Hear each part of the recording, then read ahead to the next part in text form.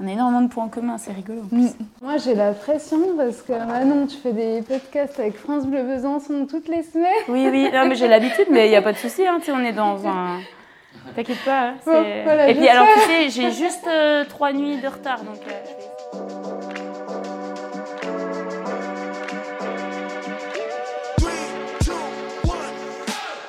Bienvenue dans Crossed Paths, le nouveau podcast de l'UTMB World Series. Chaque mois, 2 coureurs, un élite et un amateur, se rencontrent pour échanger autour du trail et de ce qu'il représente à leurs yeux. Dans leurs conversations, ils dévoilent également ce qui les motive dans la vie et comment ils l'expriment sur les sentiers. Ils partageront leurs passions et inspirations et apprendront à mieux se connaître pendant ce temps d'échange. Et nous aussi.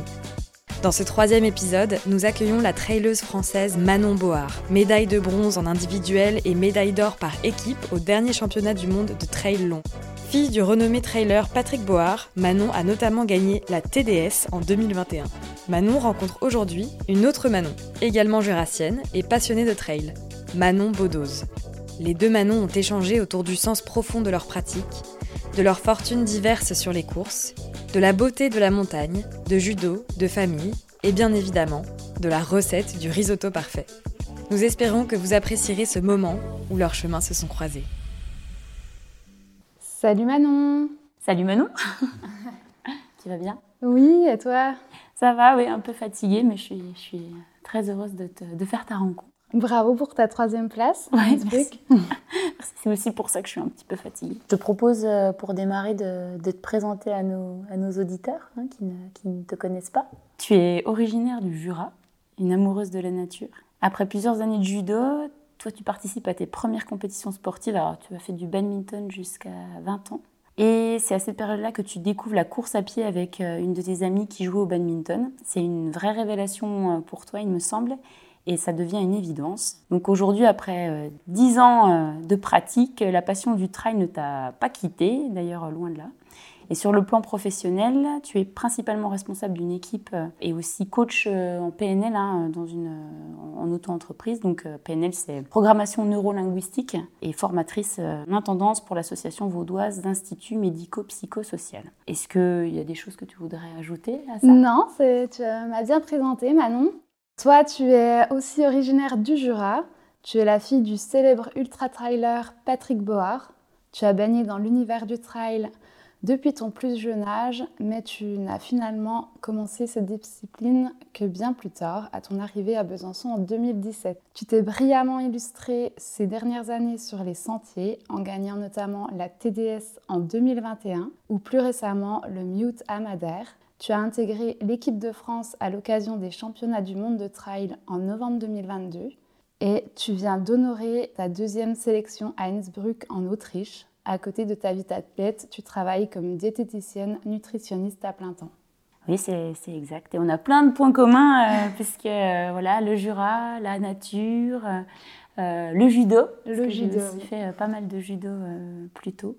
Et oui, Innsbruck, c'est vrai que c'était assez fou et c'était une belle revanche sur les mondiaux dans lesquels j'ai pu participer à ma première sélection en novembre, qui était un petit peu plus chaude, c'était en Thaïlande. Je ne sais pas si tu avais un peu suivi. Oui, j'ai un peu suivi. En tout cas, bravo pour ta 3e place. Moi, j'ai regardé la fin de la course et c'était incroyable, il y avait plein d'émotions. Toi, comment tu as ressenti un petit peu cette course? C'était justement très riche en émotions, mais en fait, il fallait faire un peu abstraction de tout ça pendant la course, donc c'était particulier. Première étape, le départ, qui est émotionnellement un grand moment où il faut quand même vite rentrer dans sa course et puis pas trop se dissiper, pas trop partir ni trop vite ni trop lentement, surtout quand on cherche à atteindre la médaille. Notre objectif collectif, c'était vraiment d'honorer à nouveau le titre de championne du monde. Bon, j'avais pas des jambes de folie, mais des émotions, une énorme satisfaction d'être à Innsbruck.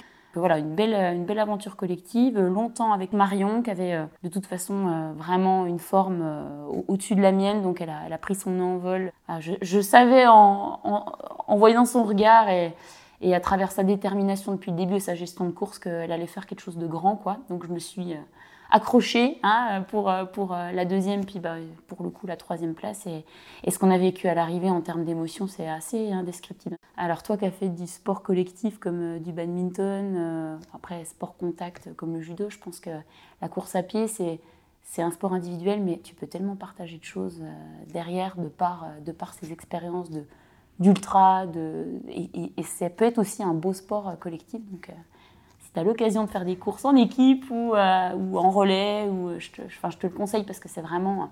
Tu te dépasses, tu te transcendes et ça sublime un petit peu l'effort, je trouve. Pour la petite anecdote, c'est vrai que je ne sais pas si tu as regardé après, je ne pense pas que tu as eu le temps de regarder le replay, mais c'est vrai que le présentateur, à la fin, quand tu arrives, il dit « On la connaît, Manon, elle va pleurer, elle va pleurer !» Oui, c'est arrivé. Oui, ouais. C'était trop beau à voir, quoi. Oui, j'ai toujours mes larmes. Alors, en fait, pour tout te dire, je partageais la chambre avec Jocelyne. Et on était éreintés le soir. C'était très difficile déjà de manger. On s'est douché, il y a eu les contrôles antidopage, il y a eu les interviews, il y a eu la cérémonie des fleurs. Donc on s'est couché quand même assez tard et notre lit nous attendait. Mais en fait, à 3h30 du matin, on était les deux avec des phares, quoi. On était réveillés et en fait, qu'est-ce qu'on a fait ? On a fait toutes nos lessives. On avait tout laissé au kiné qui nous faisait l'assistance, les flasques et tout. Donc on a tout lavé, on a rangé nos affaires et on a regardé une bonne heure et demie de live en attendant le petit déjeuner. L'ouverture du buffet avec impatience, parce que là, je peux te dire qu'on avait très faim, mais c'était génial à suivre. En fait, tu revis la course à travers les autres, tu te vois courir, mais tu vois aussi ce que les autres ont vécu. Et c'est ce que je te disais par rapport au partage et aux anecdotes de course. Je ne sais pas si tu as déjà, par exemple, pris le départ d'une course et puis avec des copains qui prennent le même départ, vous avez derrière un moment convivial et vous partagez vos vécus. Je trouve que c'est ce qui enrichit notre pratique, c'est les échanges c'est juste incroyable, d'un même parcours, d'émotions différentes. C'est quand même assez... Ouais, c'est très riche, c'est très fort en tout cas. Tout seul ou partagé, c'est absolument pas la même saveur. Ouais, c'est une introspection, mais ça peut être aussi un joli moment d'échange derrière et puis de rire, parce que les anecdotes, on en a quand même des pas mal et on pourrait écrire un livre, quoi. Quand tu faisais du sport un petit peu plus jeune, c'était quoi ? Quelle place ça prenait un petit peu avec le judo, puis après le badminton ? Enfin, comment t'étais Alors, moi, j'ai commencé par le judo, un peu par obligation. C'est vrai que mes parents trouvaient que c'était important de faire une activité sportive et m'ont inscrit au judo parce que c'était le club du village. J'ai des parents agriculteurs, donc ils n'avaient pas vraiment le temps de m'emmener à droite ou à gauche faire des faciliter activités. les horaires. Voilà, exactement. Ouais. Donc il y avait un club de judo dans le village. Donc j'ai fait 7 ans de judo et puis un peu de danse après, mais à vrai dire, le judo, c'était pas vraiment mon sport de prédilection. Vers 21 ans, j'ai commencé le badminton. Alors, j'ai d'abord fait du badminton en loisir et puis après en compétition. J'ai joué en départemental, en régional. Et puis, j'ai une amie qui m'a un peu motivée à aller courir. Donc, j'ai couru quelques kilomètres. Et puis, on s'est inscrit à un premier trail de 10 kilomètres. J'avais l'impression d'être au bout de ma vie à la fin du trail. Et puis après, ça s'est un peu enchaîné.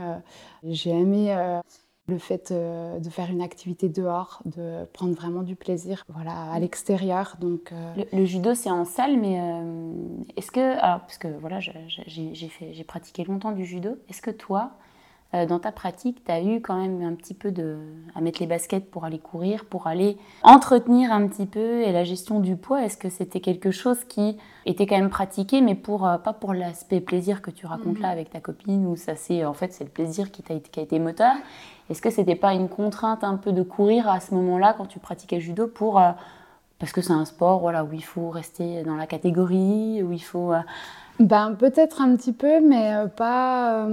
j'ai jamais vu la course à pied comme une contrainte. Donc, j'ai toujours eu du plaisir à courir. Alors, même si c'était Alors bien sûr, 200 mètres, 300 mètres, j'ai toujours eu du plaisir. Tu dois faire partie des 1% de la population qui démarre la course à pied en prenant du plaisir directement. Parce que même les crosses du collège, je me souviens, j'avais vraiment du plaisir à faire les crosses du collège. Donc, c'est très bien, ça marche. Et puis, est-ce que le judo, il t'a apporté quand même quelque chose ?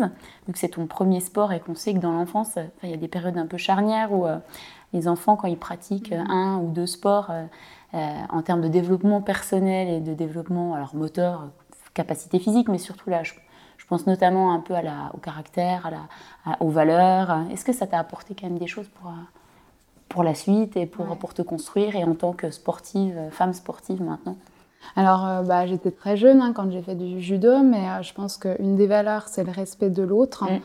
Et puis aussi le goût à l'activité de sport. Donc, c'est ça qui était chouette avec le judo. Et mental, un peu ou pas ? Un petit peu aussi, peut-être. Est-ce que ça te sert sur tes compétitions de trail maintenant ? Oui, je pense que ça me sert, oui. Ok. Et toi, tu as fait combien de temps du judo ? J'en ai fait jusqu'à 18 ans. Ah oui. Moi, je vivais judo, je dormais judo, je mangeais judo. Enfin, je m'entraînais avec le pôle France à Dijon et le pôle de Besançon.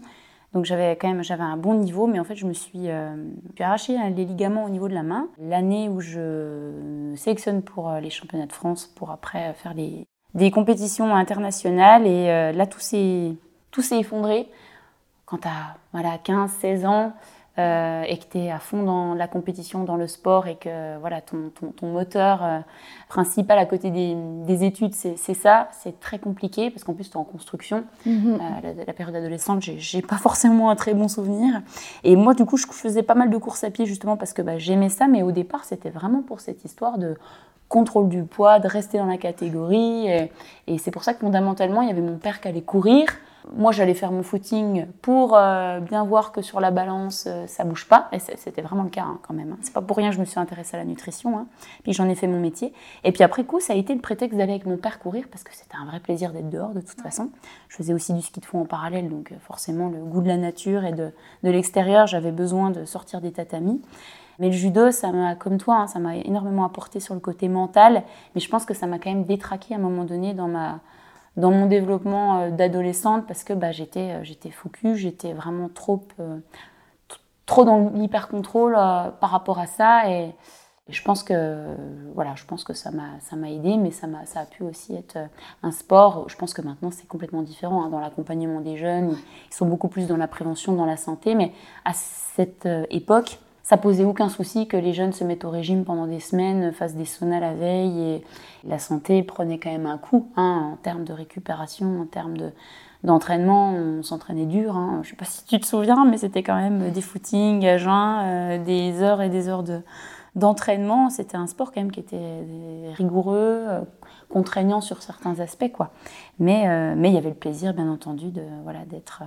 et la confrontation, qu'on ne retrouve pas forcément dans le trail, mais en fait, qui peut servir, je trouve, pour se dépasser soi-même, en tout cas. Aujourd'hui, tu me disais que tu cours principalement, toi, ton leitmotiv, en fait, c'est vraiment le plaisir, quoi. Tu marches au plaisir. Exactement, plaisir, aventure, vivre quelque chose, Et est-ce que tu es assez portée sur le voyage ? Est-ce que tu as déjà fait des courses plaisir, découverte ?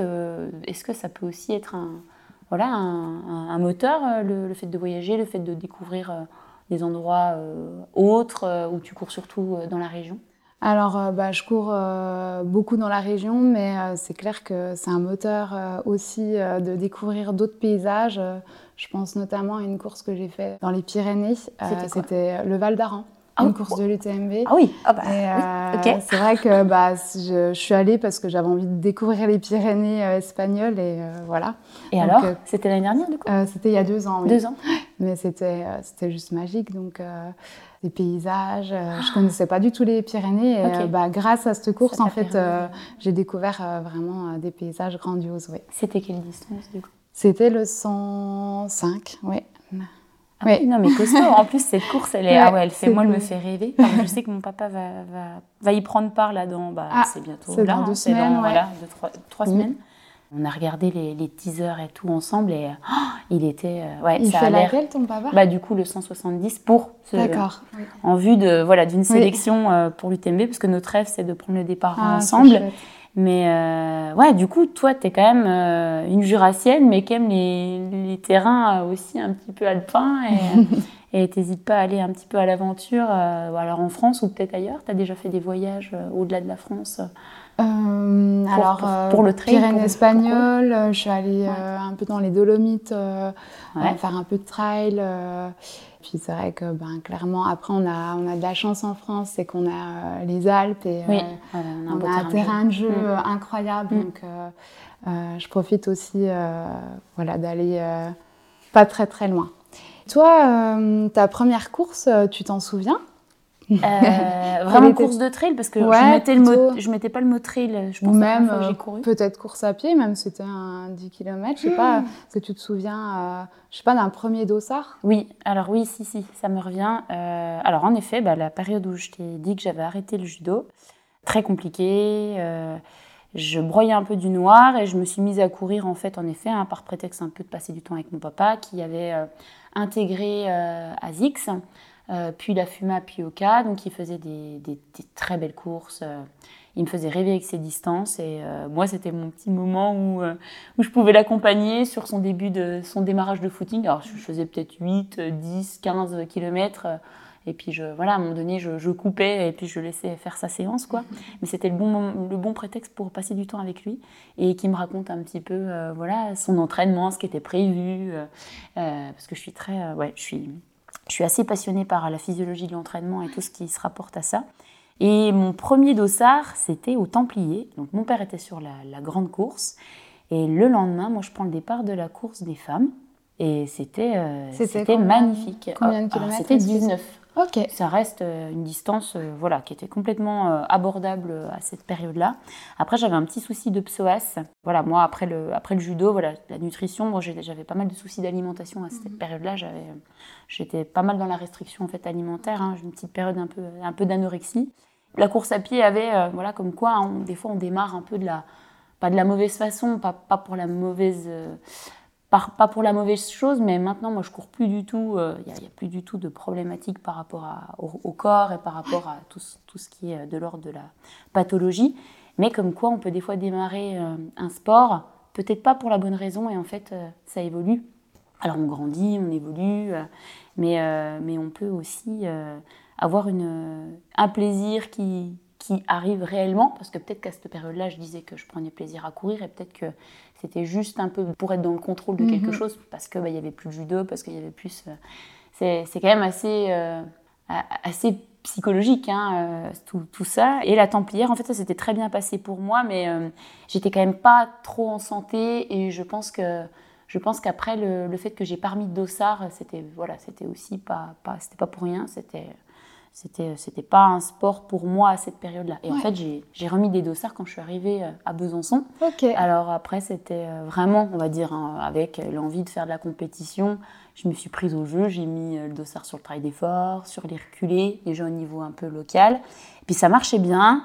J'ai commencé à me faire un petit programme d'entraînement dans mon agenda où je me disais, je fais, avec quelques petits conseils de mon père, une petite séance de seuil. Alors, j'avais pas de montre, j'avais rien, mais j'ai commencé un peu comme ça. Et en fait, ça, avec les copains, on s'est inscrits sur le TAR, le Trail des Aiguilles Rouges, à Chamonix. Donc là, nous, c'était notre sortie, c'était notre voyage de l'année, quoi, et notre objectif de l'année. Et en fait, je l'ai gagné cette année-là, mais c'était juste... en ayant fait 1 an de pratique, c'était juste incroyable. Et puis je me suis prise au jeu. Donc l'année d'après, j'ai fait la Montagnarde, aussi à côté de Chamonix.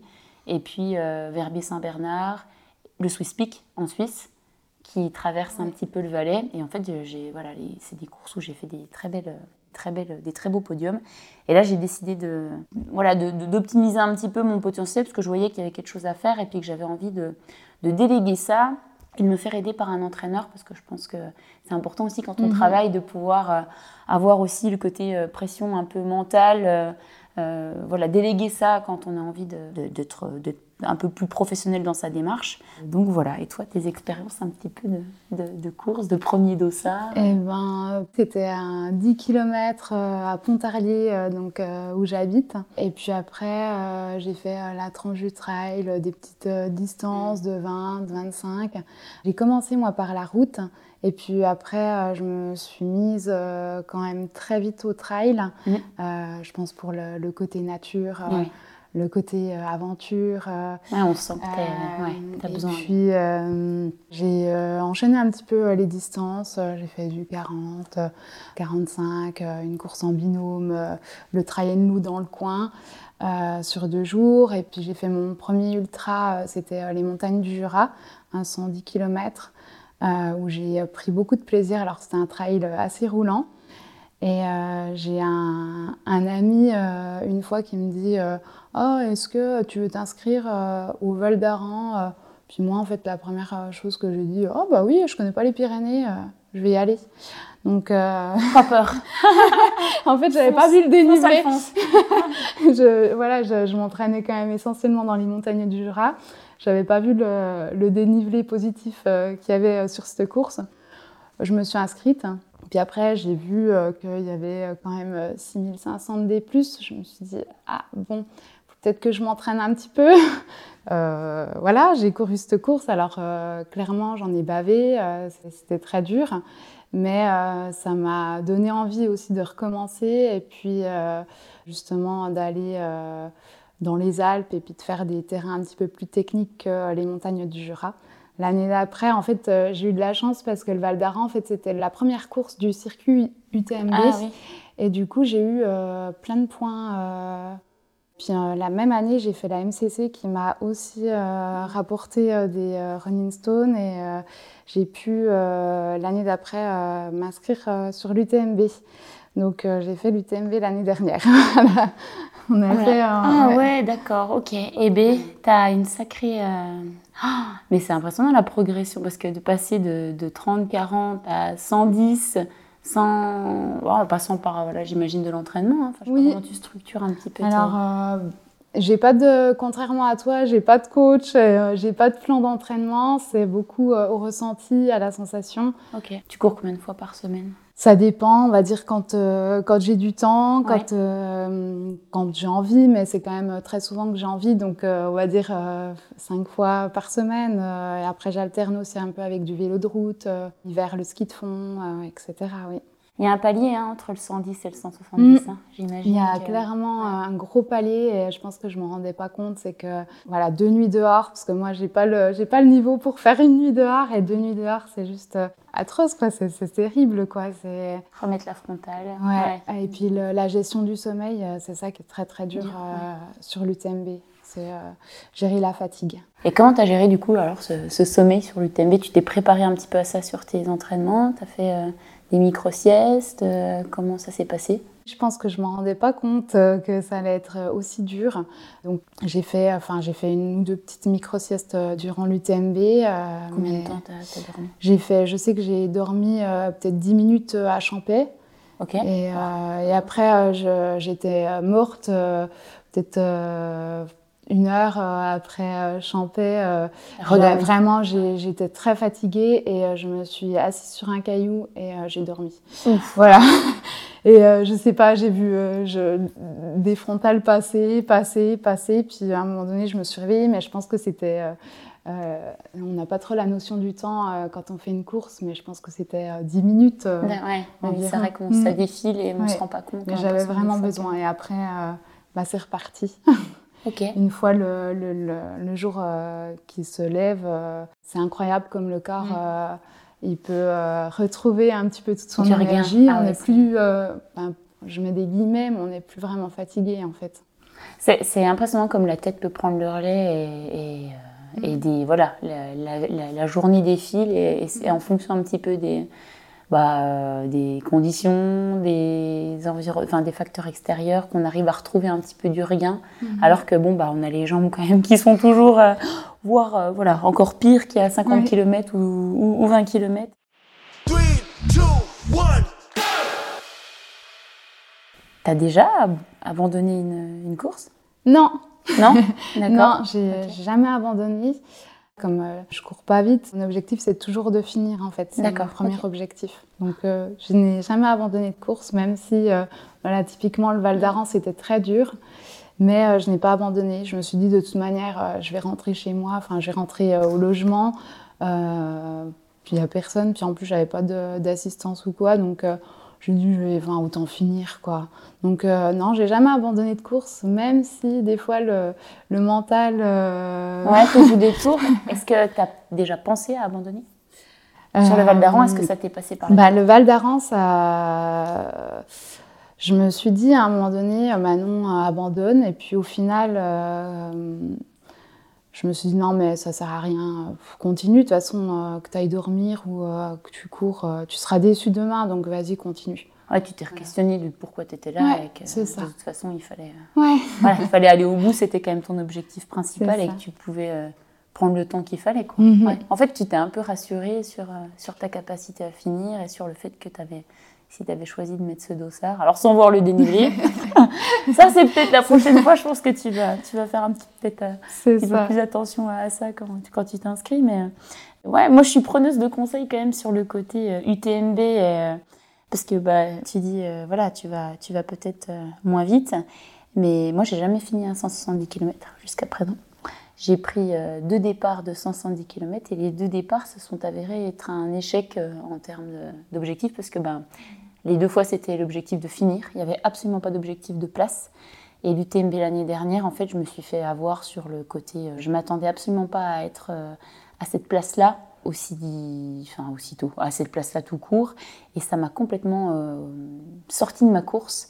Et à Courmayeur, j'étais vraiment au bout de ce que je pouvais donner et j'ai abandonné à Courmayeur. Donc toi, j'ai abandonné la moitié. Alors quand j'entends que toi, tu t'es questionné sur là, moi, je vais au bout, c'est mon objectif. Moi, c'était le même objectif que toi, mais quelque part, j'ai pas été capable de me dire tant pis, j'étais 4, mais je finis, je passe 15e ou 20e. Mon objectif, c'est d'aller au bout. Donc des fois, tu vois, je pense qu'il faut pas hésiter à se questionner au fur et à mesure de l'effort et au fur et à mesure de la course, pourquoi on est là, quel était notre objectif de base, pour pas perdre notre cap et pas se morfondre ou se laisser complètement envahir par les pensées parasites, parce que elles sont nombreuses. Et en fait, je pense que comme tu as parlé du sommeil, la fatigue, le corps, il nous envoie des signaux, il nous joue des tours pour nous dire stop à un moment donné, quoi. Et là, je pense que c'est des choses qui peuvent... C'était difficile pour toi de prendre cette décision d'arrêter, en fait, parce que c'était clairement ton objectif, un de tes objectifs l'année dernière. Comment tu as vécu le moment où tu t'es dit allez, j'arrête ? Ouais, c'était un objectif l'an dernier principal, mais en fait, je me rends compte que je l'avais pas assez préparé. En fait, je m'étais plongée dans l'objectif 3 mois avant, et l'UTMB, c'est mythique, en fait. Et j'ai toujours vécu ça à travers mon papa, les arrivées qu'il a pu faire, la TDS, qui était pour moi la course que je rêvais de faire à cette période-là. Et l'UTMB, pour moi, c'était la course mondiale où, sportivement, les meilleurs... ou les coureurs qui veulent faire le tour du Mont Blanc aussi. Il y a un côté mythique de faire le tour de cette montagne, mais il y a aussi le côté sportif de se confronter à, pour moi, les championnats du monde d'ultra trail. Enfin, vraiment, pour moi, c'est ça. Et je pense que je me suis fait un peu avoir sur le côté objectif principal, parce qu'en fait, j'avais déjà une année qui était bien accomplie. Et arrivé à 3 mois de l'événement, avec mon entraîneur, on commençait à le préparer et tout, mais peut-être pas de façon assez... de focus sur l'objectif. Et en fait, je me suis mise dedans assez tard. Pas forcément bien mentaliser le parcours, bien mentaliser l'objectif. Et je me suis fait complètement avoir sur ce... Je me suis un peu menti à moi-même. En fait, j'ai pris le départ, je m'attendais pas à quelque chose, à une ferveur pareille. L'ambiance, c'est le Tour de France, quoi. Enfin, je sais pas si tu te rappelles, mais jusqu'à Notre-Dame-de-la-Gorge... il y a du monde partout. Moi, il y avait je sais pas si tu te rappelles des drapeaux de Made in Jura. C'était dingue, dingue. Ouais. Et en fait, tu as des frissons et tu as le cardio 10 pulses, 15 pulses au-dessus jusqu'à la tombée de la nuit. Donc, ce qui est quand même assez long. Et moi, je vibre avec les gens. Et en fait, arrivé à Notre-Dame-de-la-Gorge, j'avais quasiment pas bu. J'étais complètement dans un rythme où je me laissais complètement apporter par l'ambiance. Et l'abandon a été très difficile parce que je pensais qu'à ça jour et nuit. Ouais. Et là, en fait, depuis que je me suis inscrite, je pense à ça entre 10 et 20 fois par jour. Donc là, je pense que je suis focus et que je pourrais mieux le préparer et mieux l'appréhender. Et ce que tu me dis par rapport à... Ça résonne, en fait, le côté objectif de finir coûte que coûte. Je reste quand même dans cet objectif-là cette année, même si je sais que je serai peut-être favorite. Comme l'année dernière, c'est quand même pas simple d'être attendue dans les 10 premiers favoris. Mais là, il y a un petit peu plus de bagages. J'ai eu cette première expérience qui s'avère être compliquée et pour moi un échec parce que j'ai pas réussi à faire le tour. J'ai fait un demi-tour de montagne. Donc, en tout cas, j'espère que ça me servira de leçon. Tu as beaucoup parlé de ton papa. Quelle relation tu as avec lui, vu que vous avez la même activité, la même passion tous les deux?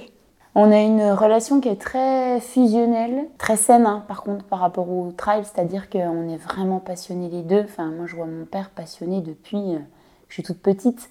Il est passionné par le trail, mais avant qu'il fasse du trail, il était passionné par de la musique. Il se levait à 5h du matin, parce que mes parents sont aubergistes en fait. Il faisait du violon jusqu'à 8h, jusqu'à servir les petits déjeuners aux gens.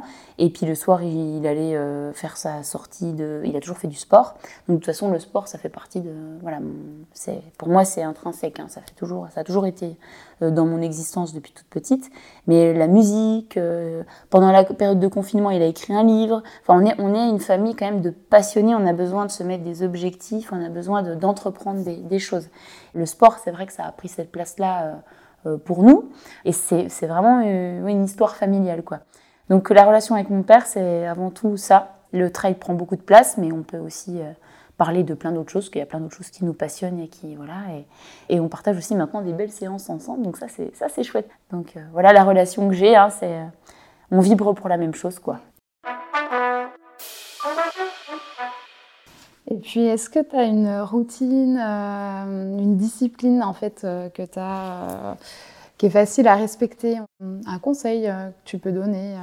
Oui, alors déjà moi la nutrition, c'est quelque chose où je suis quand même assez rigoureuse là-dessus, vu que c'est mon métier et puis je sais que ça peut me faire défaut aussi sur la longue distance.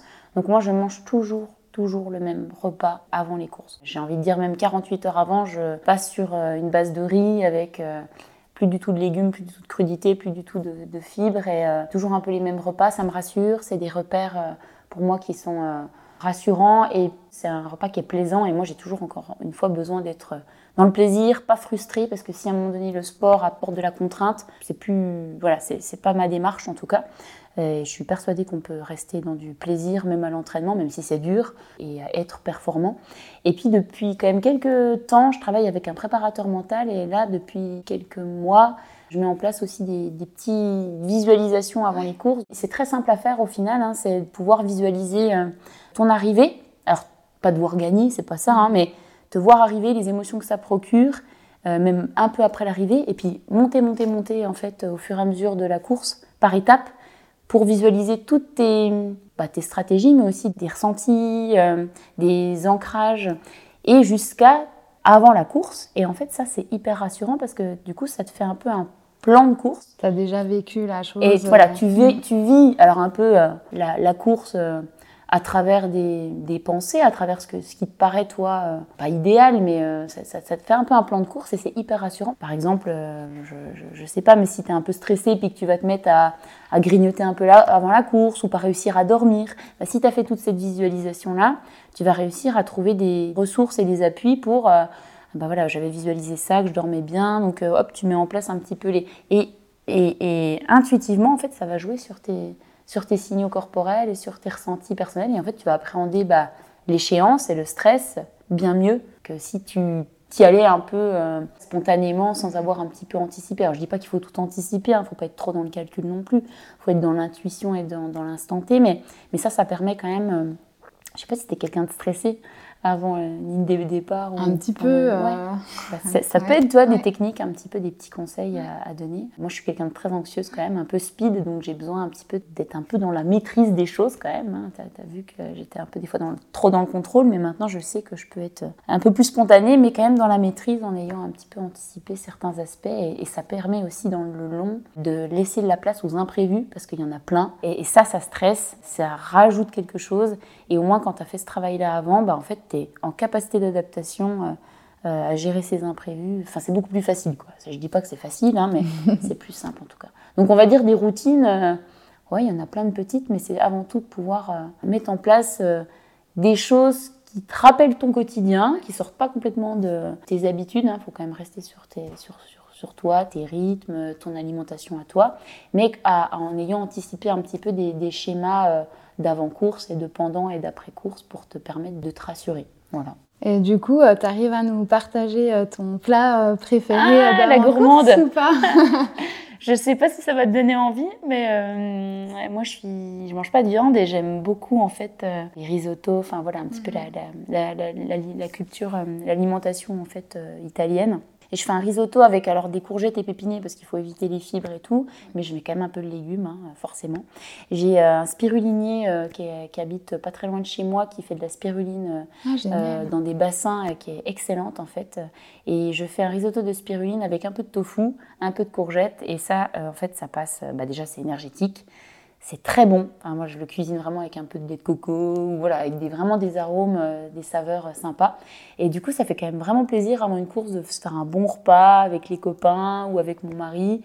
Ça rassure, ça apporte des bonnes émotions et puis ça donne des forces pour le lendemain et c'est très confortable au niveau digestif.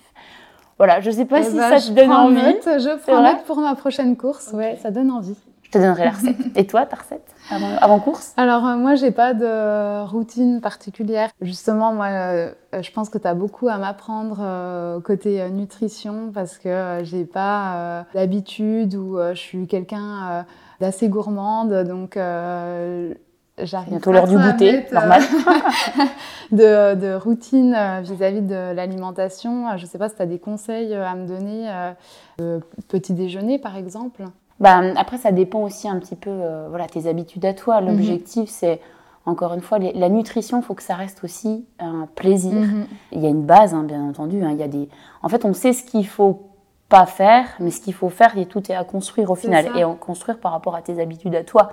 On entend beaucoup de choses sur les petits déjeuners salés et tout, mais les gens qui mangent pas le matin ou qui n'ont pas faim, c'est difficile d'aller manger 2 œufs au plat ou des tartines avec du chèvre ou quand tu n'as pas d'appétit. Donc, il faut vraiment quand même partir déjà de toi. Puis après, c'est un petit peu construire, un petit peu améliorer un petit peu la qualité de ton assiette, enrichir un petit peu ton assiette avec des aliments, des produits. On a plein de producteurs locaux ici.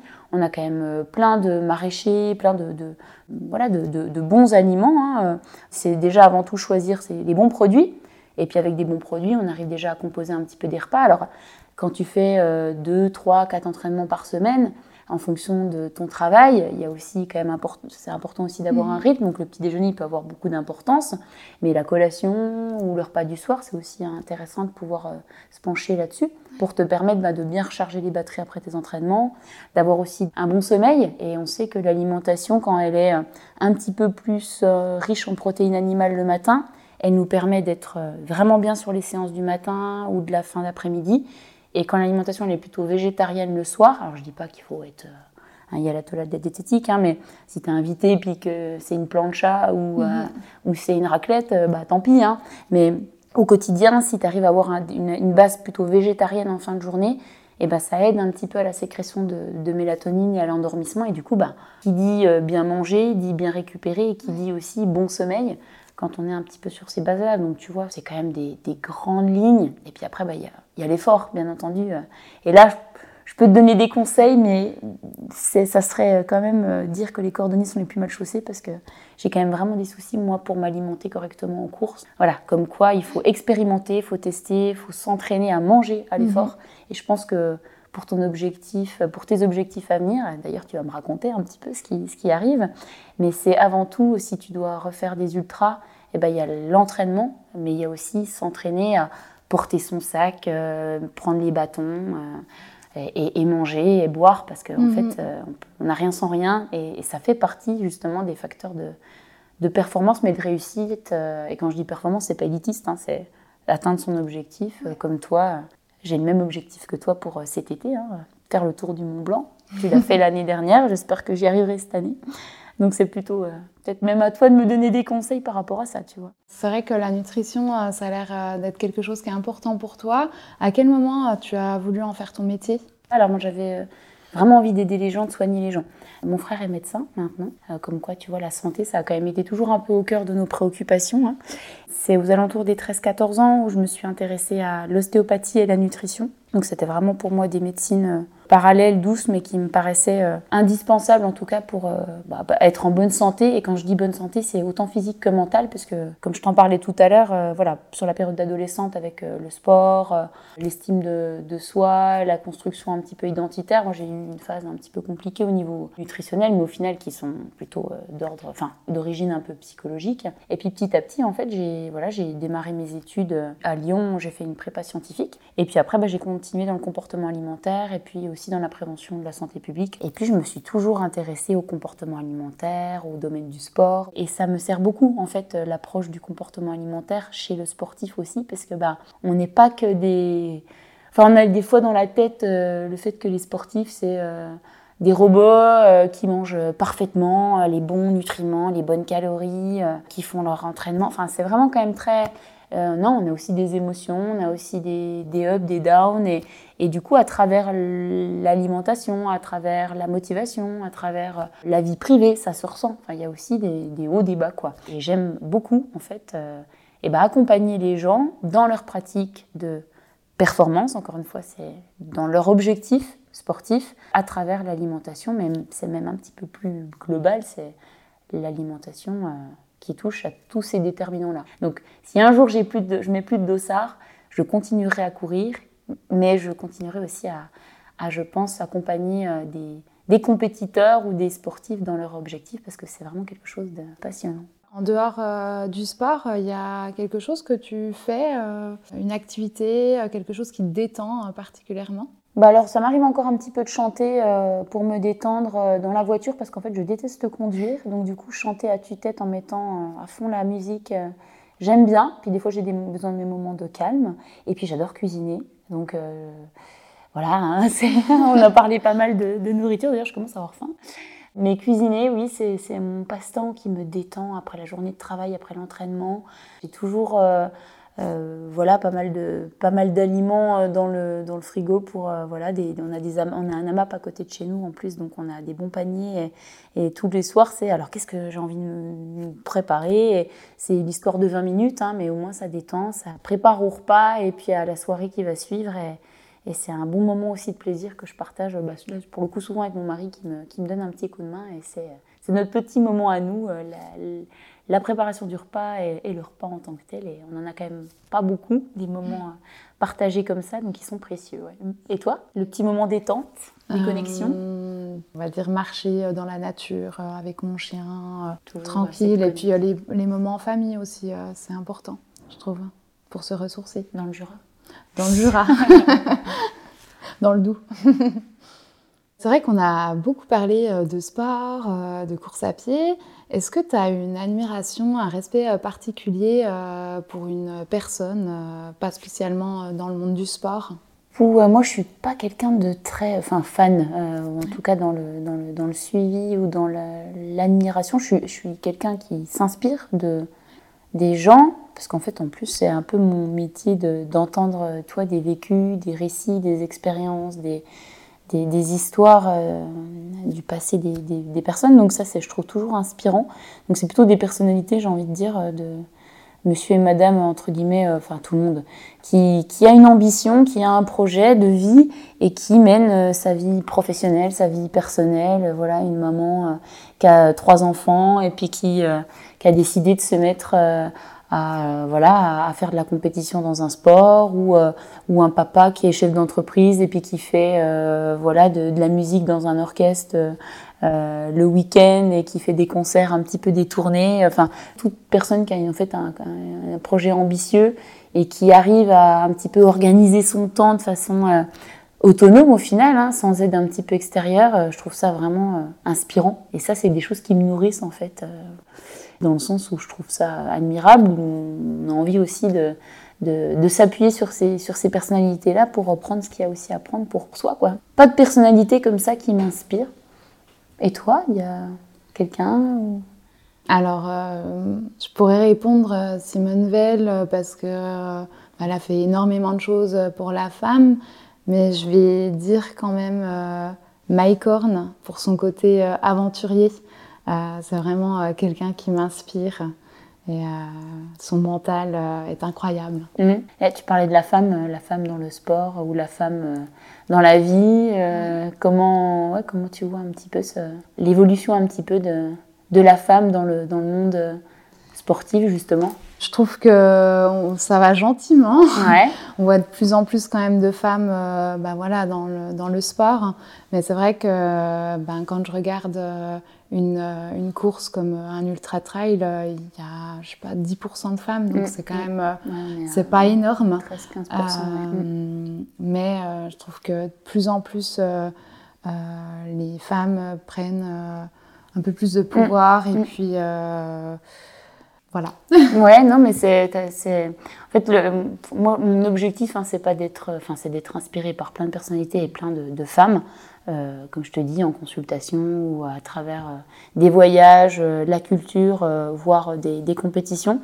Mais si je peux aussi, je remarque maintenant l'inspiration un petit peu que je peux apporter sur les réseaux, ça c'est quelque chose à chaque fois ça m'étonne, mais si je peux aider en tout cas aussi à donner envie aux femmes d'atteindre des objectifs, peu importe l'objectif. Moi, pendant les championnats du monde, là, j'ai une maman qui m'a écrit, qui m'a dit que sa fille, depuis que je l'avais eue en consultation, elle s'est mise à courir. Elle a eu besoin, en tout cas, de ce petit coup de boost, cette petite phase d'inspiration pour, en fait, aller courir avec sa maman, prendre du temps avec sa maman, puis surtout, prendre soin de sa santé. Et ça, moi, c'est la plus belle des... Je trouve que c'est la plus belle chose qu'on peut me dire, en fait, par rapport à ce que je peux apporter ou comment je peux contribuer aussi un petit peu à ça. Et il y a encore un peu de travail par rapport à la femme dans le sport et à donner aussi envie aux femmes de oser, dire non, aujourd'hui je vais pas chercher les enfants, c'est toi, moi je vais prendre mon temps pour aller faire un footing ou pour aller faire ma séance de badminton. Je trouve que c'est honorable, quoi. Et surtout oser, comme tu dis. C'est important.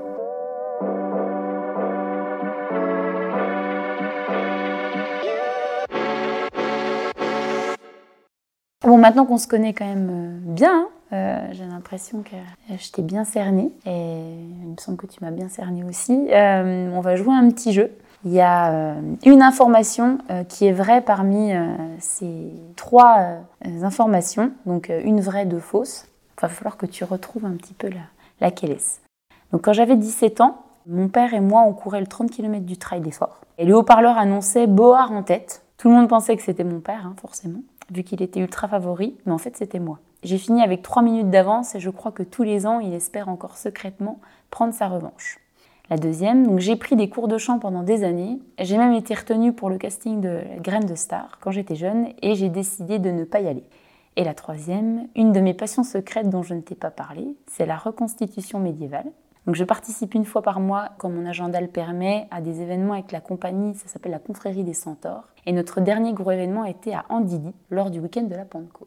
Eh bien, je dirais la troisième, parce que j'ai l'impression que tu es une passionnée de culture, et donc je dis la troisième. Non, c'est faux, je suis désolée. Mince. Tu peux rejouer, parce que je suis joueuse. Disons que la première, il me semble que c'est tôt pour... J'avais 17 ans. Ouais, 17 ans, travail d'effort, avec 3 minutes d'avance, je trouve ça un peu jeune. Allez, je dirais la deuxième. Ouais, c'est juste. Ah bon, punaise. Ouais. C'est pas que tu avais des talents de chanteuse.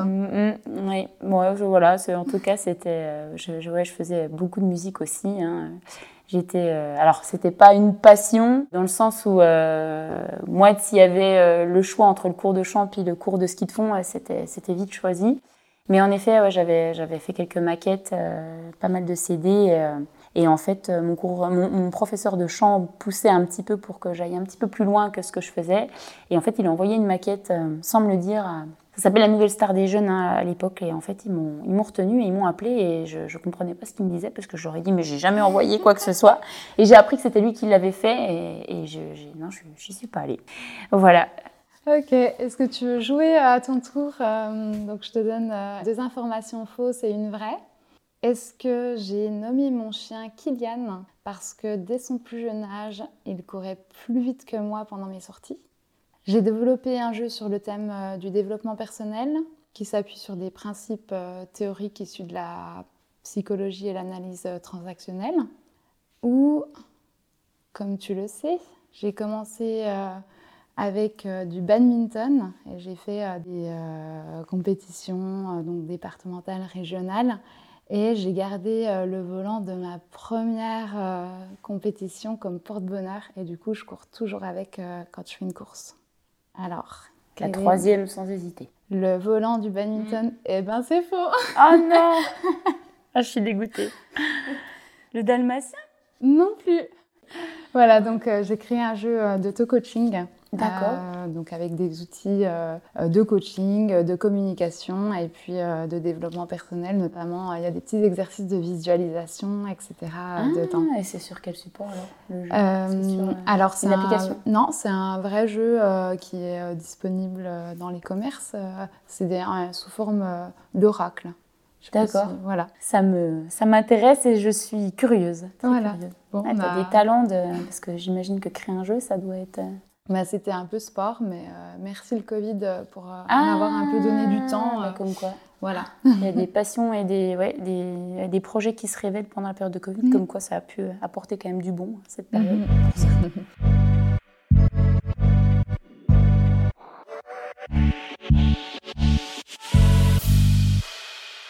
L'UTMB a demandé à sa communauté quelques questions qu'ils aimeraient te poser. Je vais donc me faire la porte-parole d'une sélection de certaines de ces questions. Ok. Il y a une question de Timothée D. Ton papa est un trailer très connu. Est-ce un atout ou ça peut être une forme de pression pour toi? Alors, c'est pas du tout une pression. On m'a beaucoup comparé à lui au début, c'est vrai. Mais alors, c'est pas quelque chose qui me... On a vraiment quelque chose... C'est très sain avec mon papa. Il n'y a vraiment pas de dualité. On se challenge, mais c'est vraiment quelque chose d'assez... voilà, c'est vraiment pour nous booster l'un l'autre. Lui, il est dans l'objectif de maintenir son niveau. Donc, bon, si moi, j'arrive progressivement à son niveau, je serais plutôt fière. Donc, c'est quelque chose qui me challenge quand même, d'arriver à atteindre un jour son niveau. Parce qu'en effet, il a quand même un sacré palmarès et il a surtout des ressources mentales qui sont assez exceptionnelles, je trouve. Un vrai modèle par rapport à ça. Mais non, ça ne me dessert pas parce que maintenant, en fait, je me fais vraiment, je trouve, un petit peu... J'ai vraiment ma personnalité.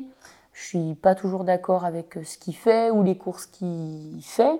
Donc, on a vraiment chacun nos trajectoires, nos caps. Et ouais, non, je ne pense pas que ça nous... Ni l'un ni pour l'autre, que ça nous porte défaut. Par contre, en effet, le seul truc, des fois, c'est c'est beaucoup autour du trail. Et en fait, les gens, quand ils viennent des fois à l'auberge et qu'on a envie d'être un peu... ça peut être beaucoup à travers ça, comme si on ne pouvait pas aussi parler d'autres choses. Et moi, j'aime bien aussi, à un moment donné, des fois couper et puis parler d'autres choses, quoi. Il y a plein d'autres choses qui me passionnent. Mais sinon, non, c'est vraiment quelque chose de très sain, ouais. Et on a une question de Tiffany. Quel est ton péché mignon, ton plaisir coupable gastronomique en période d'entraînement? C'est assez... si, j'adore les cappuccinos. Et puis si, moi j'aime beaucoup la bière. Et j'adore le vin rouge aussi. Donc je suis quand même pas fille d'aubergiste pour rien. Je pense qu'on est la bonne table, une bonne bière après l'entraînement ou un bon verre de vin rouge. Et pour être assez franche, avant les mondiaux, le week-end d'avant, je me suis même pas posé une question. J'étais un petit peu en coupure, en week-end vraiment avant une grosse semaine de jus, avant une course pareille. J'avais des amis qui étaient à la maison parce qu'ils couraient le Swiss Canyon qui était à côté de chez mes parents et j'ai bu une bière le samedi soir et puis un verre de vin. Je me suis absolument pas posé la question qu'on était à une semaine des mondes ou quoi. C'est ce qui est pris avec plaisir et quand le plaisir diminue, on s'arrête. Ça me paraît pas problématique, si tu veux. Et moi, c'est vraiment un plaisir. Une bonne bière, avec modération. Péché mignon, je dirais ça. Ou les cappuccinos ou ce genre de choses. Mais je suis pas très bouche salée, fromage, charcuterie, tout ça. Je mange pas de viande, je suis pas du tout portée là-dessus. C'est pas très sexy, quoi. Mais voilà. Alors, Manon, il y a une petite question d'Antoine. C'est vrai que tu es pas mal sur Facebook, mais pourquoi tu n'as pas de compte Instagram ? Parce que j'ai 31 ans, mais que je sais pas me servir d'un téléphone. Non, mais vraiment, c'est vraiment une histoire de manque de temps. Faut que je m'y mette, c'est clair.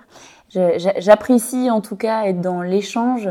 Après, pour moi, trop de réseaux, ça multiplie aussi des fois un petit peu le temps pour faire sa communication et puis prendre soin aussi de son image. Donc voilà, Instagram, ça rajoute aussi quand même du temps que j'ai malheureusement pas beaucoup.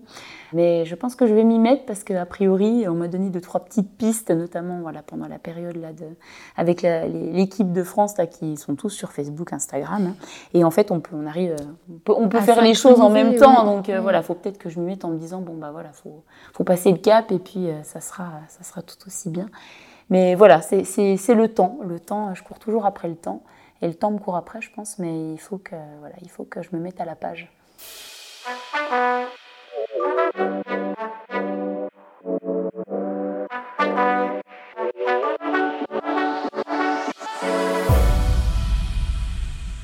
Je te propose qu'on parle un petit peu de la suite, puisqu'on arrive au début d'été, là. Est-ce que tu as des objectifs ? Et oui, j'ai la CCC à la fin Ah, août. superbe. Donc on verra. Donc, et l'objectif que tu as à CCC ? Là, c'est pas de faire le tour. C'est toujours terminé. Ok, d'accord. C'est toujours terminé. Après, ben voilà. À ton honneur, en tout cas. On verra. J'aime pas trop mettre de temps ou quoi, parce que vraiment pour moi, le premier objectif, c'est de terminer. En forme quand même, et puis pas blessé, etc. Ok. Bon, bah oui, il y a un bel été qui se profile du coup. Ouais. Et toi, du coup, les prochains événements, parce que tu viens tout juste de terminer les championnats du monde de trail. Ouais, on est à 2 jours. Hein. Là, je suis à 48 heures des championnats du monde. Alors, je t'avoue que j'ai la tête dans l'UTMB. Voilà. J'ai même pendant la course des championnats du monde, je pensais, ça va me servir pour l'UTMB. Tout est quand même porté autour de ça, même si c'était l'équipe avant tout et j'étais concentrée là-dessus. J'ai quand même toujours dans un coin de ma tête, ça sert. Tout le puzzle, en fait, il se crée autour de cette course. Donc voilà, l'UTMB. Et avant, alors je fais la Pyramenta d'été avec une copine. Alors jusqu'à dimanche, là, je coupe. J'ai vraiment besoin de faire une pause mentalement pour recharger les batteries, mais surtout mentale, parce que physiquement, ça va quand même bien. Je touche du bois. Mais voilà, la Pyramenta, ça relancera en fait un petit peu... je pense que je serai justement sur une reprise de forme parce que c'est dans 2 semaines. Je pourrai à nouveau reprendre un petit peu la vitesse et une forme. Donc on va aller sur Arèche-Beaufort pour prendre du plaisir et puis tenter un classement en féminine. Après, je pars à l'île Maurice pour faire le dodo. Ah, génial. Ouais, c'est un 50 km avec... c'est très sauvage, c'est très tropical. On est dans un parc un petit peu naturel, donc c'est vraiment, ça va être aussi l'objectif de faire un voyage et puis d'aller faire de la prépa là-bas, mais surtout d'être dans la communauté du trail. Donc voilà, l'île Maurice, fin juillet. Et puis après, je vais m'entraîner pour l'UTMB, donc je vais aller à Val Thorens avec Oka. Et puis sur le parcours, 1 fois, 2 fois, peut-être 3 fois, pour être prête le 1er septembre. Et après, je ferai une bonne pause. Et ça sera à l'envie sur la fin d'année. Si j'ai envie de remettre un dossard, je le ferai, quoi. Ouais, c'est drôle parce qu'on a pu prendre des départs ensemble. On a des objectifs qui se croisent et j'ai l'impression qu'on est un peu sur des courses et des objectifs qui sont certes similaires, mais des courses qui nous plaisent. On est un peu sur les mêmes profils, quoi. Ouais. Et puis c'est vrai que je me vois tout à fait. L'année dernière, quand j'ai fait l'UTMB, quand tu dis je pense plus qu'à ça. Moi, c'est vrai que l'année dernière, je vivais UTMB, je dormais UTMB, je mangeais UTMB, je parlais UTMB. Et en fait, il y avait tout était lié à l'UTMB et je pense que tu as pu vivre aussi ça et j'imagine que cette année, c'est pareil. Ouais, alors après, il faut avoir, je pense, des objectifs à long terme et c'est ça qui est important parce que quand tu mets autant d'énergie dans ça, le plus dur, c'est pas l'objectif, c'est l'après. C'est qu'à un moment donné, tout retombe et l'objectif, il est passé et puis tu te dis mais qu'est-ce que je vais faire ? Comment je vais remplir ? Et en fait, ça, c'est aussi important aussi de planifier des fois l'après. Alors, ça peut être course ou pas, mais ça peut être mariage, un projet enfant, d'autres dossards, une maison, des projets personnels, pas que sportifs, il n'y a pas que ça. Je trouve que c'est aussi intéressant d'avoir quand même derrière une suite parce que ça prend beaucoup d'énergie. Et après des objectifs qui ont été si difficiles et beaucoup de sacrifices aussi pour atteindre, la chute, le côté un peu, alors dépression post-ultra, hein, voilà. Mais c'est un peu ça. Ouais, c'est ça. Je suis sûre que tu as ressenti quand même ça l'année dernière, malgré que toi, tu as terminé. Je suis sûre que tu as eu ce petit moment. Ah, mais c'est toujours ça. C'est vrai qu'après une course, on est sur notre petit nuage. Et puis après, c'est un peu des fois la dégringolade si on n'a pas d'objectif derrière ou de choses, voilà, comme tu dis, personnelles. Ouais, faut bien gérer l'après aussi. Mais en tout cas, j'ai passé un excellent moment avec toi, Manon. Merci beaucoup. Je te souhaite tout de bon pour le tour de ce gros caillou en août prochain. C'est même en septembre, je crois bien. Ouais, 1er septembre. Ça, c'est une date à se rappeler. Merci Manon, c'était un très, très chouette moment. Merci Manon. Ouais. Merci à toi. Ouais, à bientôt. À bientôt. Et voilà, c'en est fini pour aujourd'hui. Nous espérons que vous avez passé un agréable moment et qu'il vous a donné envie de sortir courir sur les sentiers. Si c'est le cas, n'hésitez pas à nous laisser 5 étoiles sur Apple Podcast ou Spotify et à partager cet épisode avec un ou une amie, un collègue ou un partenaire de trail.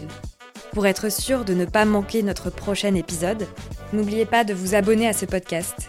Vous pouvez également suivre toute notre actualité sur nos réseaux sociaux @UTMB World Series. On se retrouve le mois prochain dans Crossed Paths pour une nouvelle rencontre. À bientôt!